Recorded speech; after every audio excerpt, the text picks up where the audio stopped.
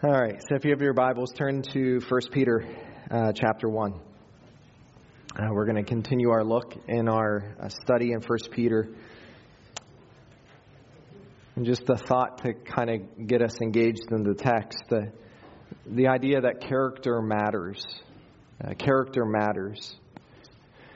There's a simple definition of character. Character is who you are when no one is looking. Again, character matters. It matters for all sorts of reasons. In fact, we live in a culture where there is a crisis of character. People who say one thing and they do another. We see it in high-profile places as people who are responsible for others are caught up in all sorts of controversies and situations and scandals, and they're guilty of living a duplicitous life. And it just makes you wonder, how can you say one thing and act another way and really harm the people that you're serving in the greater good? How can you find yourself in those places? We see it personally as those who are close to us begin to reveal the true nature of who they are. The idea that character matters is because every relationship that we have is built on trust. And when that trust is broken, it's a long road back to regain it. Who we are when no one is looking is of great importance, because the consequences of broken character is long-standing and far-reaching. Sadly, even in the church, there is a crisis of character. Moments and times when it is revealed that a person really isn't who they say they are. When a trust is broken, when a line is crossed, and ultimately it brings harm to the body of Christ. And as a pastor, as someone who keeps his hand on the pulse of the church today, it's been extremely sad and it causes grieving in my heart to hear about several high-profile leaders, even over the last few years, that have been exposed as living a double life. Men like Mark Driscoll of Mars Hill Church, James McDonald of Harvest Bible Chapel, Bill Hybels of Willow Creek Church, and Ravi Zacharias.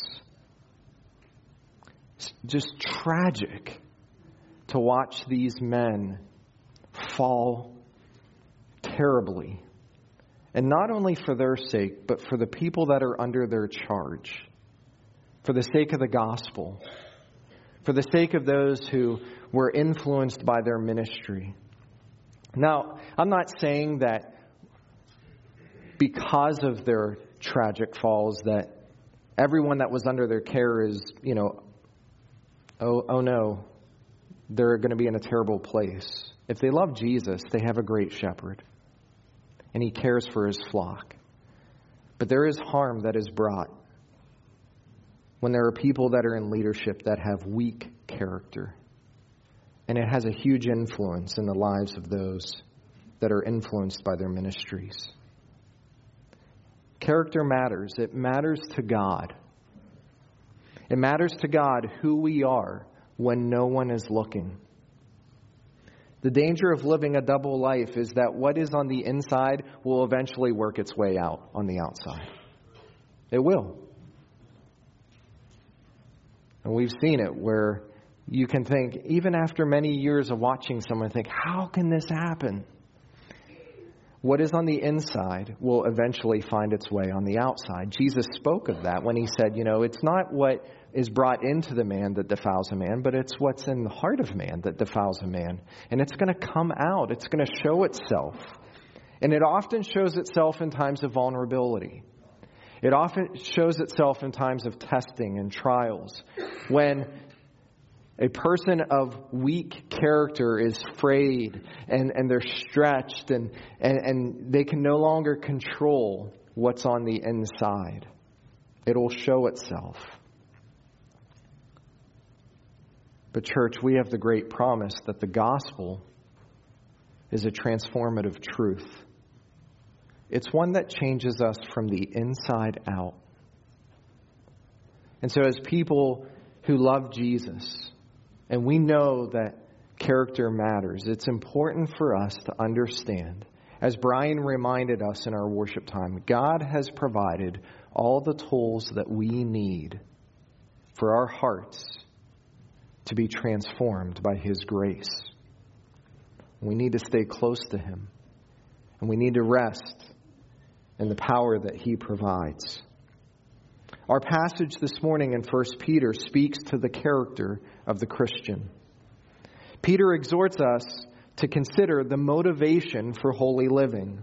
It's really a wonderful progression of thought, beginning with who we are. And we've been talking about this in our time in 1 Peter, and we've been in 1 Peter longer than just the month of October. Why is that so funny, John? But we began this thought, right? We are strangers and aliens. We have been a people that no longer belong to this world, and we are on the pathway to go home, to receive the inheritance that Jesus has guaranteed for us. And we receive it by faith in Jesus. Aliens who have been purchased by the blood of Jesus. Our identity is one who has a new family. We are not home yet. Peter then exhorted us, as we looked at the last time that we met a few weeks ago, to live holy lives. What we do is to pursue holiness, because we are children who have a spirit of obedience, as verse 14 reminded us. We are to be holy because God is holy. So we have the who am I, right? Who we are? We're children of God. We've answered the what do I do? What do? We live holy lives. And now in these verses, in verses 17 through 21, Peter answers the question, why? Why we do it. What motivates us to live holy lives? And it's the why question that is the safeguard to protect our character. Because if we don't know why we're doing what we're doing, we're not going to be transformed the way that God wants us to be transformed. We're going to be wrestling with surface level things and comparisons and keeping up and all of those things. But the why we live holy lives compels us to consider, God, what am I allowing you to do inside of me? Why do I keep on in this relationship with you? Church, I'm going to give you the whole passage in a sentence, but I want you to stay with me because we're going to unpack it. We live holy lives. This is the why. We live holy lives because God is our Father and will impartially judge us for what we do in this life when we go and meet Him in the next life. That's the motivation. Do you see that? Do you see how this is a safeguard to protect our character? Because if we're living a double life where on the outside we're acting one way, but on the inside we haven't really truly surrendered to the requirements, the demands of the gospel, that we can't fake God out, and we will stand before Him, and we will have to give an account for who we are. And for the people that I mentioned, and I mentioned that carefully, that, you know, these men who were called by God and placed in ministry and were servants of the gospel and all those things, that they truly had these moments where they forgot that they're going to stand before a holy God and they're going to have to give an account.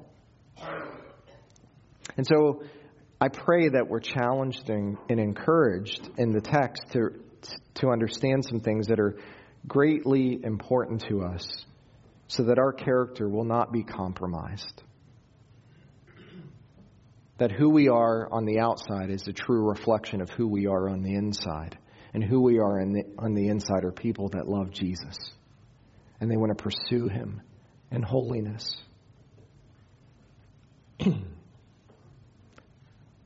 Church, we're going to talk about this in a second, but you need to understand that even now as a believer, you will give an account to God for how you live your life. You will. If your motivation is just to do enough good, which, boy, isn't that a tireless question? Because really, how good is good enough? If your motivation is to keep up with the appearances of Christianity, God's going to hold you accountable to that.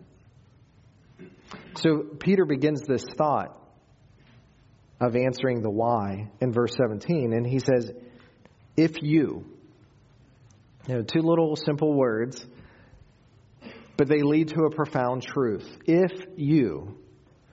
See, in the English, we translate or we read this word if, and it seems like if it's a question or a possibility.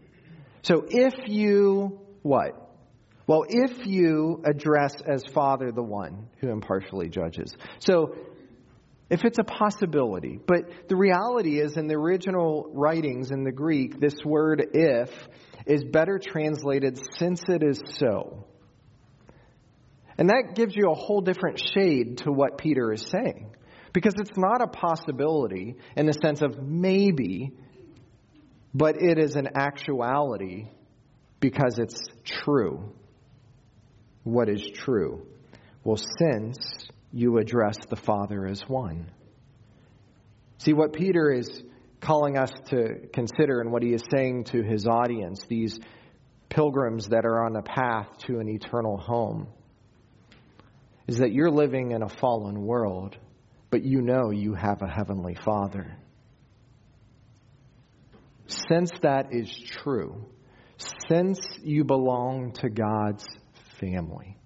That's what Peter is saying. And let's just pause there and just consider that thought, right? Since you address as Father the one. Like, what a thought.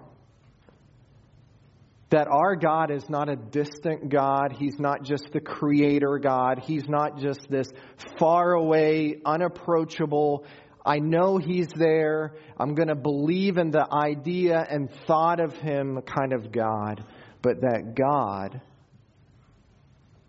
is our dad. He's our Father. That we have been adopted as His children. That we have been brought in to His family. And that we don't just have a space in His house that, might be on the property, but it's not in the official home. Like, God says, no, you're going to come in and you're going to dwell with me. And I'm going to be your God and you're going to be my people. That we can relate to Him as one who belongs to His family. And for some of you and for some people in the world today, that concept of God as Father and belonging to a family can be a tough thing to work through, because we often base our understanding of who God is and these kind of terms that are thrown around in a relationship based on our earthly experience. And for some of you, when you found out that you belong to God's family and what God has done to bring you in, it wasn't just, oh, great, that's good news. It was like it shook you to your core that you could be accepted and loved and brought in and placed in this precious family, and that God isn't considering you any less of who you are, but that you have great value in His sight as His child, and your eyes and heart were awakened to the glory that comes with such a great change. That God is our Father. That for us, when we read the text of Scripture, when we come across these passages, since you address as Father the one, let's just pause and consider the greatness of such a truth. That we can think of God as our Heavenly Father. Paul said it this way in Romans 8:15, "For you did not receive the spirit of slavery to fall back into fear, but you have received the spirit of adoption as sons, by whom we cry, Abba, Father." And that word Abba, right? If you've been around the scriptures enough, you know that that word Abba is an Aramaic word. It's a term that means daddy. It's a family term. It's a term that means closeness and affection, like a little child running to their dad and saying, "Daddy." Like it's that kind of thought that God isn't this stoic God that is hands off and He's not comfortable with closeness. Right? Because like some of us grew up in homes where a father or a grandfather, that you may never heard from your dad that he loved you. And then you come to the scriptures and you find out again and again that your heavenly Father loves you with an amazing, gracious, overflowing kind of love. And you're just like, I don't know what that means. I don't know what that looks like.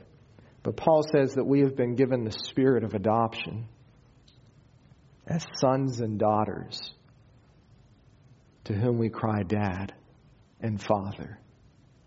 And he said it in Galatians 4:6, and because you are sons, and I'll add daughters, God has sent the Spirit of His Son into our hearts crying, Abba, Father. And so since we cry out to God as Father, Peter says, we address Him. And this word address Him, address as Father, is in the present tense.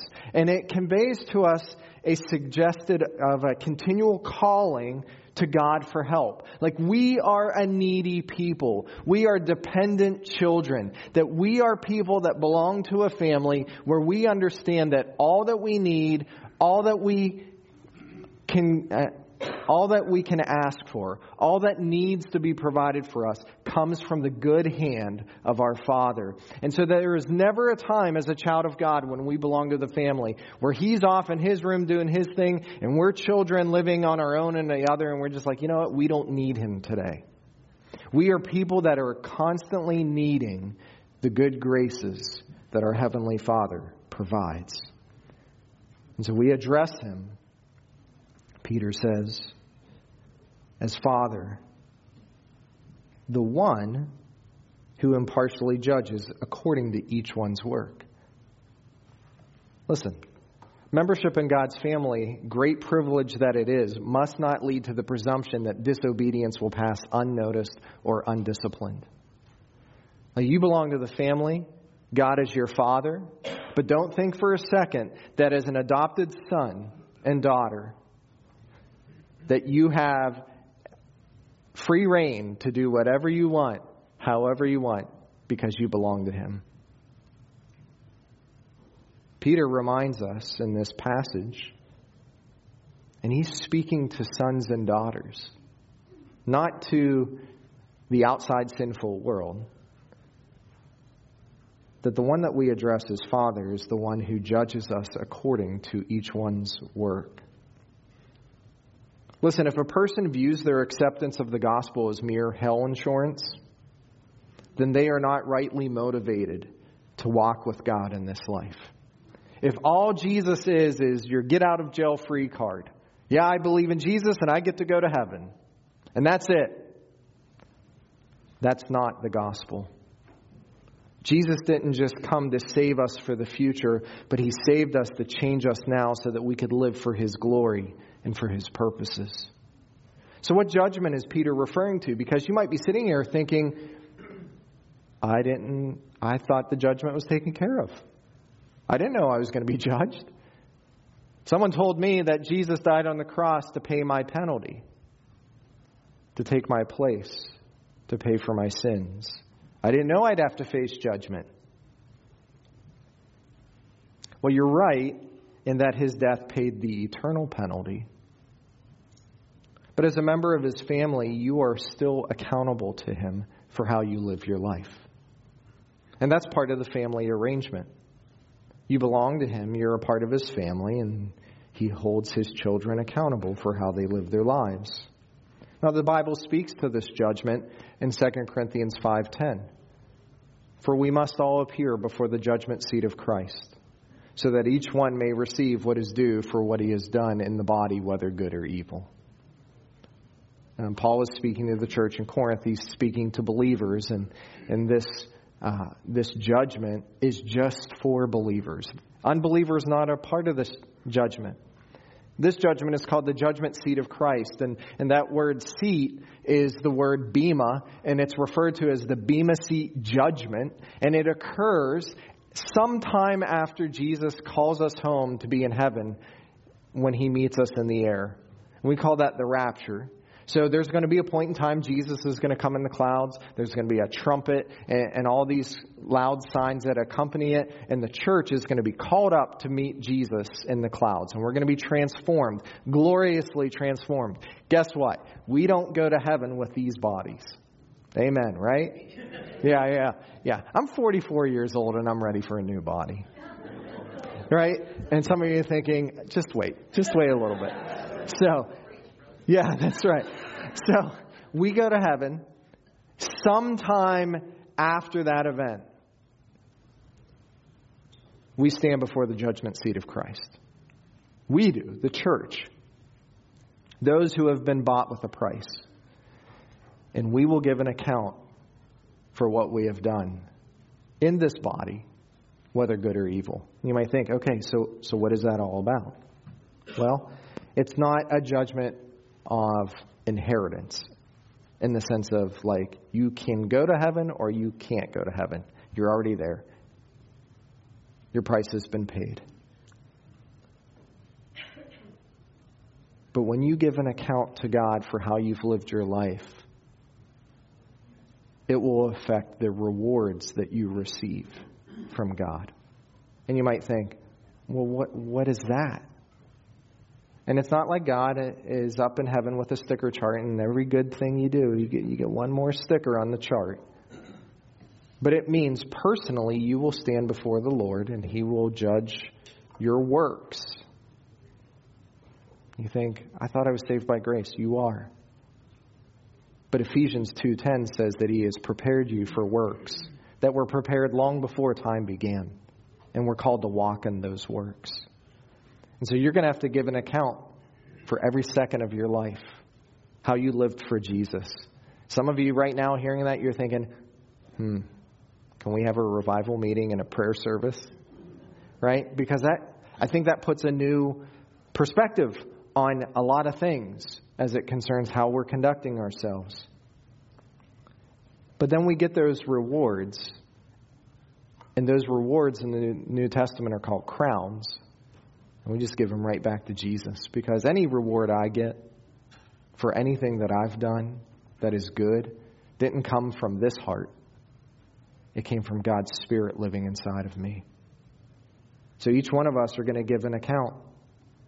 Each one will receive the appropriate reward. This is what many theologians call the family judgment of the church. The Father dealing with his beloved children. Now this Greek word, judge, that Peter writes, carries the idea or the meaning to judge in order to find something good. It's an evaluation. And just so you're not concerned about this, because it's not about this. We're not all going to get to heaven, and we're going to stand before movie screens, and our lives are just going to play on the movie screens before everyone. This is a personal judgment that God deals with each one personally. So there's no comparison, there's no worrying, there's not going to be any shame. But we're going to have to give an account. And how does God do this? How does he judge his children? He does it impartially. This word literally means without receiving of face. What does that mean? It means that his judgment towards us is not determined by the outward appearance. It's not determined by outward posturing. God judges without favoritism. God doesn't just look at the outside of our lives and the things that we do. What does he look at? He looks at our hearts. What's motivating us and why we do what we do. Right? This helps with the why. This addresses the character of the person. Why do we do what we do? And God's going to look right at it. Because like if I'm serving in the church and the only reason I'm a pastor is so that I can get brownie points with God. That's a terrible reason to serve God. And he's going to call me out on it. It's like, what are you doing? So we each give an account. So he is the Father who impartially judges according to each one's work. And then Peter says, conduct yourselves in fear during the time of your stay on earth. Now you might want to underline this phrase, conduct yourselves in fear during the time of your stay on the earth, because this is the imperative of this passage. And what is an imperative? It's the command. Right? Peter just got done telling us, be holy as he is holy. And then he walks through and he says, the reason why we live holy lives is because God is our Father and we address him as so. And this God judges us and he does it impartially. And then Peter says, as a result of the call to holiness and a God who will hold you accountable, this is what you should do. Conduct yourselves in fear during the time of your stay on earth. Now, I just love the last part of that phrase, right? During the time of your stay on earth. Like it kind of reminds me if you're on vacation and you roll into some kind of resort and they welcome you and they say, okay, you're in room number whatever, and you get all situated and say, enjoy your time with us while you're here. And what Peter is saying to these aliens that are just walking through life to an eternal home, he's like, listen, your stay here is just temporary. It's not forever. Where you're headed, though, that is forever. Your stay on earth should be one where we conduct ourselves in fear during our time here. Now, fear not in, ah! Thanks for waking up now. It's not like we're looking over our shoulders. We go around every corner. It's like, okay, God, what's going to happen now? We conduct ourselves in fear during our time of our stay on earth, because fear, in a biblical sense, is a healthy attitude that there is a God who's going to hold us accountable, and we revere him and we love him. And it's the good and proper attitude to have if you're going to grow in maturity as a Christian. Show me a mature Christian and I'll show you a person who has a proper fear of God. Show me a Christian who is struggling in the growth of their faith, and I'll show you a Christian that doubts that they need to live a fearful life, and they're just like, hey, whatever, God will figure it out. Right? The more we walk closer to God, the more we become like him, the more we revere him, the more we are in awe of who he is, the more we understand holiness contrasted with sin, the more the scriptures open our hearts to what it means to be a follower of Jesus. So we conduct ourselves in fear during the time of our stay on earth. Now, only you can answer the question of why you do what you do. I can't answer it for you. Your spouse can't answer it for you. Your children can't answer it for you. Your grandchildren, your neighbor, your fellow church member, they can't answer it for you. Only you can answer why you do what you do. But the maturing Christian lives with the motivation that they will one day stand before the Lord who judges his family, and they desire to live in such a way to give him all the praise, honor, and glory that as God would say, well done, my good and faithful servant, that the child of God would say, thank you, Lord, for what you've done in my life. Now, can you see how this thought can change the way we process how we live our lives? That we will give an account before God. Some of us might need to spend some time thinking through the questions of, how do I spend my time? What do I do with my time? What my goals are? What do I want for my life? Where am I headed?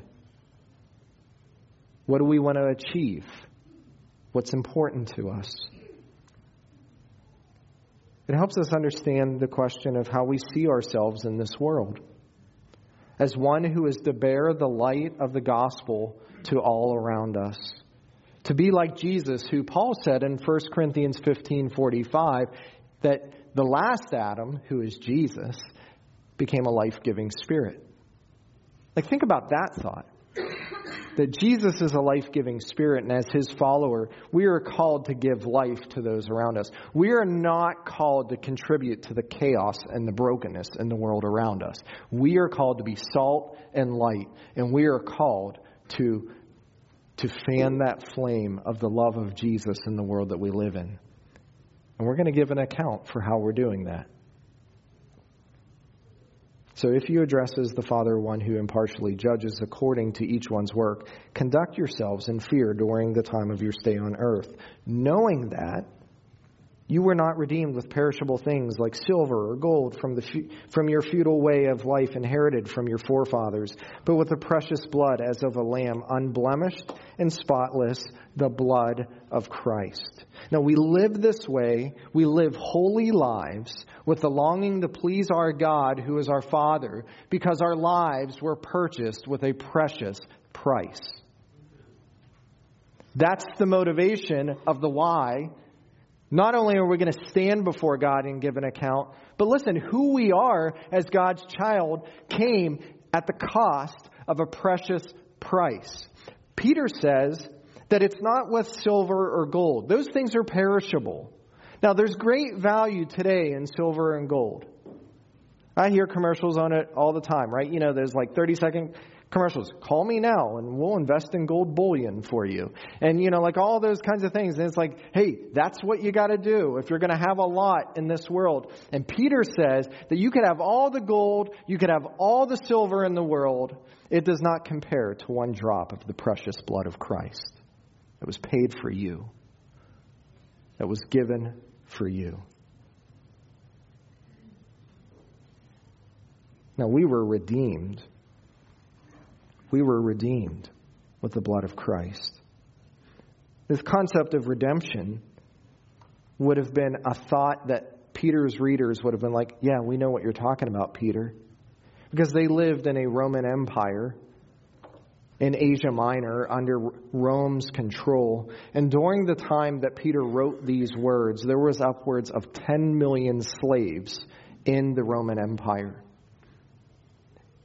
And if you were a slave in the Roman Empire, there was this concept of being redeemed, a slave that could be free, a free slave.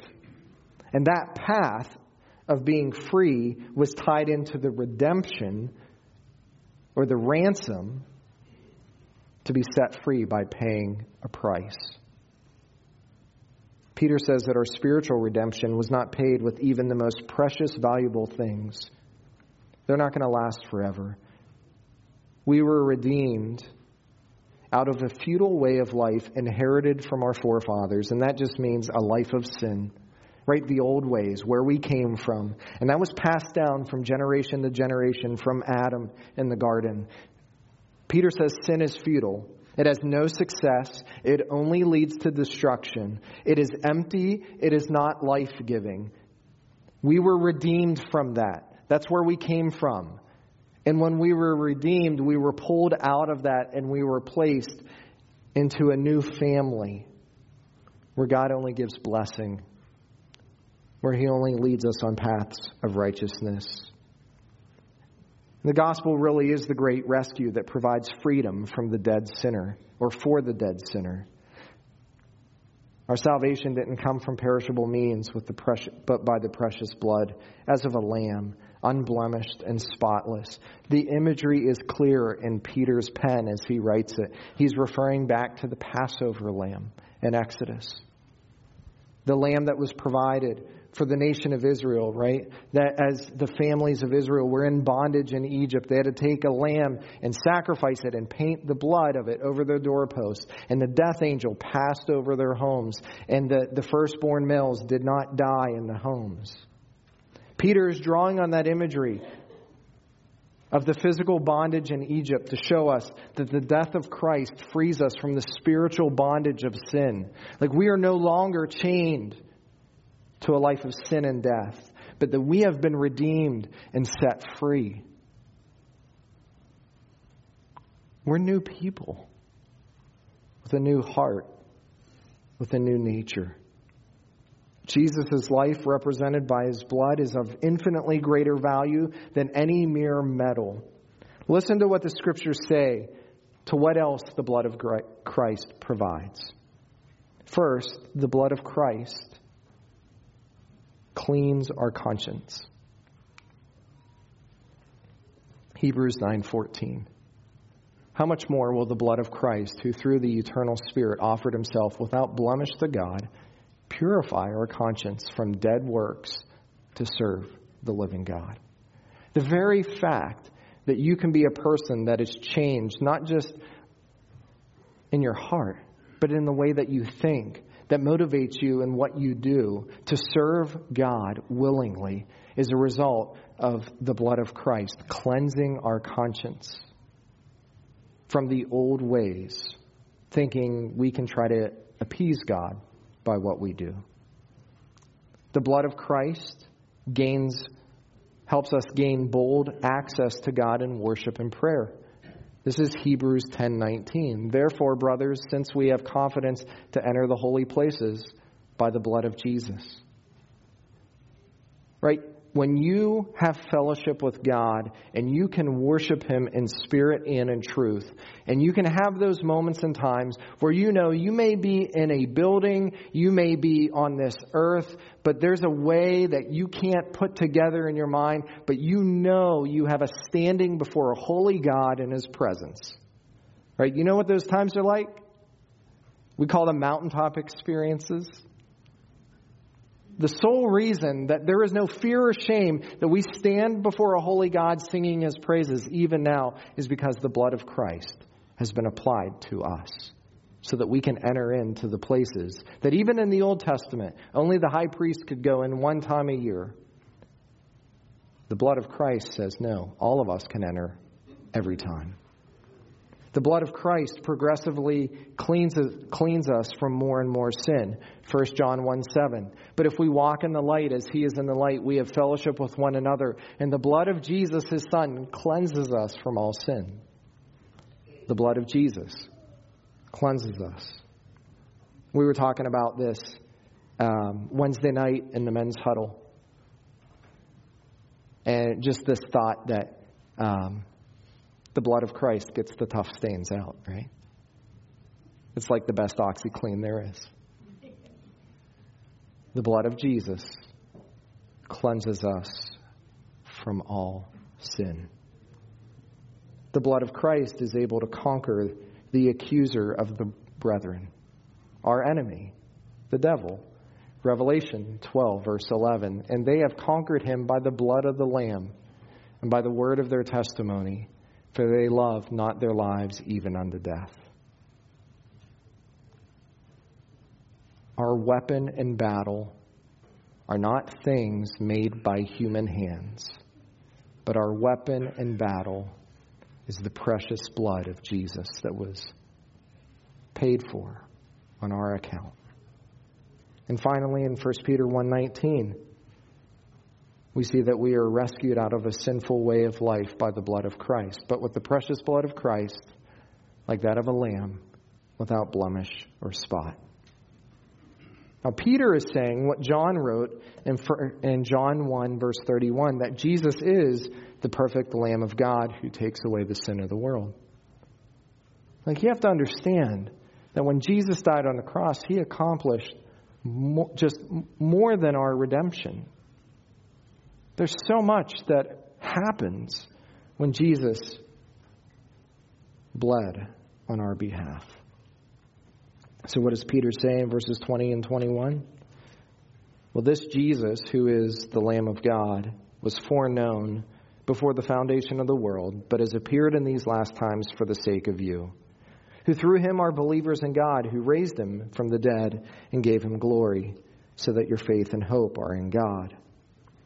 This Jesus, who paid such a cost, was foreknown before the foundation of the world. And this phrase, before the foundation of the world, is found in other places in Scripture. And every time you read this phrase, before the foundation of the world, just presume, because this is what it means, that the authors of Scripture are communicating that God had a predetermined plan. So what does this mean here in 1 Peter? that Jesus, long before time began, knew that he had to do what he did. That he had to come to the earth and shed his blood so that we could be forgiven. His coming wasn't a, Houston, we have a problem. What do we do? Some of you don't know what that phrase means. Go watch Apollo 13.